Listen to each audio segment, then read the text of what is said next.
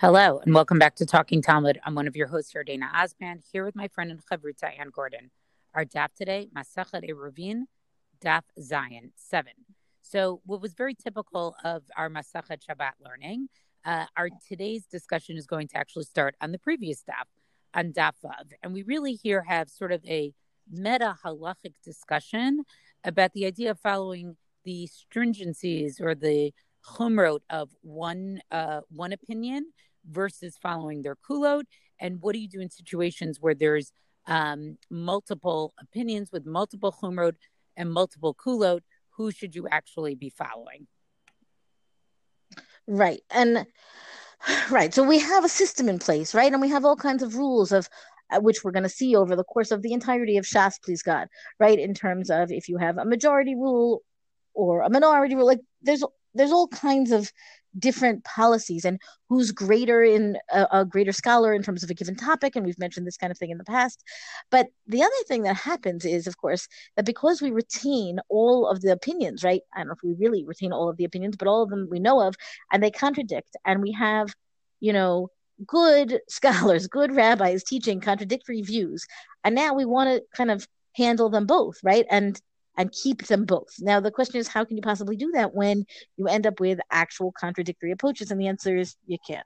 But the Gemara tries, or in this case, it tries, and it certainly in practice, and all the more so in the modern era, we often try to keep what we'll call the chumras of both sides, right? The stringencies of both sides. So let's see how this pans out. And it's, this is really, among the, I don't know, seminal critical principles, I guess, in the way we approach halacha as it emerges from the Gemara. Okay, so the Gemara says, "Umi avdina kitrei chumre." What do you do when you have two chumras, right? How are you supposed to keep the two chumras? Vahatanya, and so there's a breita, of course, that's going to come to explain this or support the question. Leolam halacha kebeit Hillel. We have a principle that says always, as a general rule, we paskin like Beit Hillel. So if you have a machloket, if you have a dispute between Beit Hillel and Beit Shammai, follow Beit Hillel. That's the rule, right? V'harotzel asot kedivrei Beit Shammai oseh, right? What if you somehow the position of Beit Shammai sits better with you? Can you follow Beit Shammai in the face of the psak that says always follow Beit Hillel? And the answer is yes, yes, you can, right? And then the Gemara says, Kedivrei Beit Hillel oseh. And if you want to follow Beit Hillel, you could do that. Meaning, once you have a case where the Gemara has established contradictory views that are of equal and opposite weight type of thing, then you can legitimately follow the psak of not Beit Hillel in this case, right, or the whichever the view is, and you are standing in a good zone, right? You have Almili Smoch, you have an authority to rely on. The problem is what follows: Mikule Beit Shammai or Mikule Beit Hillel Rasha. If you want to keep the leniencies of Beit Hillel, which is more, let's say, right? There's more leniencies by Beit Hillel than Beit Shammai. And you also want to keep the leniencies of Beit Shammai, which is not so many, but when you add them together, it means that you are always taking the lenient approach. So the Gemara here calls you Rasha. That's a wicked thing to do. Meaning follow whichever view you align better with, but you have to be consistent. You can't just take the easy way out every which way you go. What about if you want to take the stringencies, which is where we began? Mechumrei Beit Shammai or mechumrei Beit Hillel, alav hakatuv omer hakasil b'choshech holech. So if you want to take the stringencies of both Beit Shammai and Beit Hillel, you're allowed. Again, you're allowed. But the Gemara here ascribes the pasuk, the verse from Kohelet, from Ecclesiastes, which is the fool walks in darkness. Meaning you can do that, but why would you, right? The Gemara is pretty harsh in its judgment of anybody who's going to follow all of the stringencies or all of the leniencies. Meaning any one consistent halachic approach is going to sometimes have leniencies and sometimes have stringencies. Ela ika Beit Shammai kikulhun kechumrehen, ika Beit Hillel kikulehon or kechumrehon. Meaning rather follow Beit Shammai and both their leniencies and their stringencies, or follow Beit Hillel and their leniencies and their stringencies. Meaning, like I said, stick to it, stick to whichever approach you're taking, and you'll end up with some easier psak and some harder psak, and that's the way it's supposed to be, that you're following a consistent approach. Um, we run into difficulty with this sometimes because it's sometimes you don't know what the right answer is supposed to be. So on the next page, meaning on the next amud of this same daf, there's an example of Rabbi Akiva, right, where Rabbi Akiva wasn't sure whether he should follow, whether which day was going to be Rosh Hashanah Ilanot, right? Which day is the new year for the trees? Is it Rosh Chodesh Shvat, or is it the 15th of Shvat? Now, we paskin Tu B'Shvat, we paskin the 15th of Shvat, and that is the day we keep. And there are all kinds of practical implications of what day the new year starts because of things like mitzvot, as we talked about before, the agricultural mitzvot that we don't discuss so much in the Bavli, but matter a lot in terms of, do you need to take orla? When do you have a Shemitah year? When are things available for eating? This kind of thing. And so if it's only 2 weeks difference, right? So as far as Rabbi Akiva is concerned, he kept the chumras of both opinions, right? Meaning treating both of them as Rosh Hashanah and also treating both of them as not Rosh Hashanah for something that was not going to be available. It ends up getting pretty, it can be a tricky thing to do. And in the modern era, very, very often, I feel people take it upon themselves to keep the chumrot of every which direction, meaning they want to honor and respect and follow the psak of people of Rabbanim who themselves disagree. Now, what are you going to do when one says yes and one says no? You can't keep that with regard to any one topic. You're going to end up with a chumrah of one party and a kula of the other party. It becomes complicated. And so that's why I think that these very harsh characterizations by the Gemara, meaning you cannot take, it doesn't say you can't, it says you can, right? You can follow all the leniencies and you can follow all the stringencies. But if you do, on the one hand, that's called wickedness, like trying to get out of things. And on the other hand, the Gemara calls you a fool to keep all the stringencies. Those are fighting words, right? And it's a very strong endorsement of this idea that pick an approach and stick with it and live with it and follow through. Of course, now the Gemara is going to go on and make it much more complicated. Yardena, over to you. Yeah, so I think some of the pieces here that we need to understand about this Gemara is that it is a great example, sort of the intertextuality of the Gemara itself. And that if we don't know some of the other stories in the Gemara, we won't actually understand what's going on here. So I want to focus on two pieces here. Part of the way they want to resolve this questioning about Beit Hillel and Beit Shammai is, it reads as follows, right? Where it says, how gufa kasha, right? Amart, right? So it says, we're trying to say like, no, you could follow Beit Hillel, Beit Shammai in these cases and Beit Hillel in these cases. So it says, no, this is a problem. It's a kasha because didn't you say, Le'olam halacha ke Beit Hillel? Isn't the halacha always like Beit Hillel? This is, sorry, I didn't clarify. This is actually in the bottom of a Reuven of Amud Bet. V'hadar amart haratzeh la'asot k'divrei Beit Shammai oseh.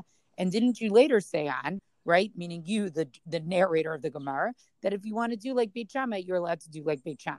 So what's going on here? We thought we always followed Beit Hillel, but now you're telling us if we want to follow Beit Shammai, we can follow Beit Shammai. Lo kasha kan kodem Beit Kol. So it says, no, it's not a kasha. One statement is saying that it's before the Bat Kol, right? And one is saying kan la'achar Bat Kol. The other one is saying that it's actually after the Bat Kol. Now, what are they talking about here? So this is actually a Gemara that we'll get to on Daf Yud Gimel. It's a Reuven Daf Yud Gimel, which is a very famous Gemara. I'm not going to read all of it now because I'm going to want to spend a lot of time on it when we get to Daf Yud Gimel. But there's basically a Gemara there that talks about the machloket between Beit Shammai and Beit Hillel, and that essentially it was resolved by a bat kol, right? We've talked about the bat kol before, which essentially is a divine voice. It's interesting that it's always in the feminine. That comes out to basically resolve something or to make an observation about this world that humans would not be able to resolve or to understand based on our normal intellectual capacity of how we observe and experience the world. And so this bat kol comes out and says, the halacha is always like Beit Hillel, and it's going to give a reason why it's like Beit Hillel. Again, I'm going to keep your suspense. It's a excellent, beautiful reason that teaches us a lot about machloket itself and the value of machloket.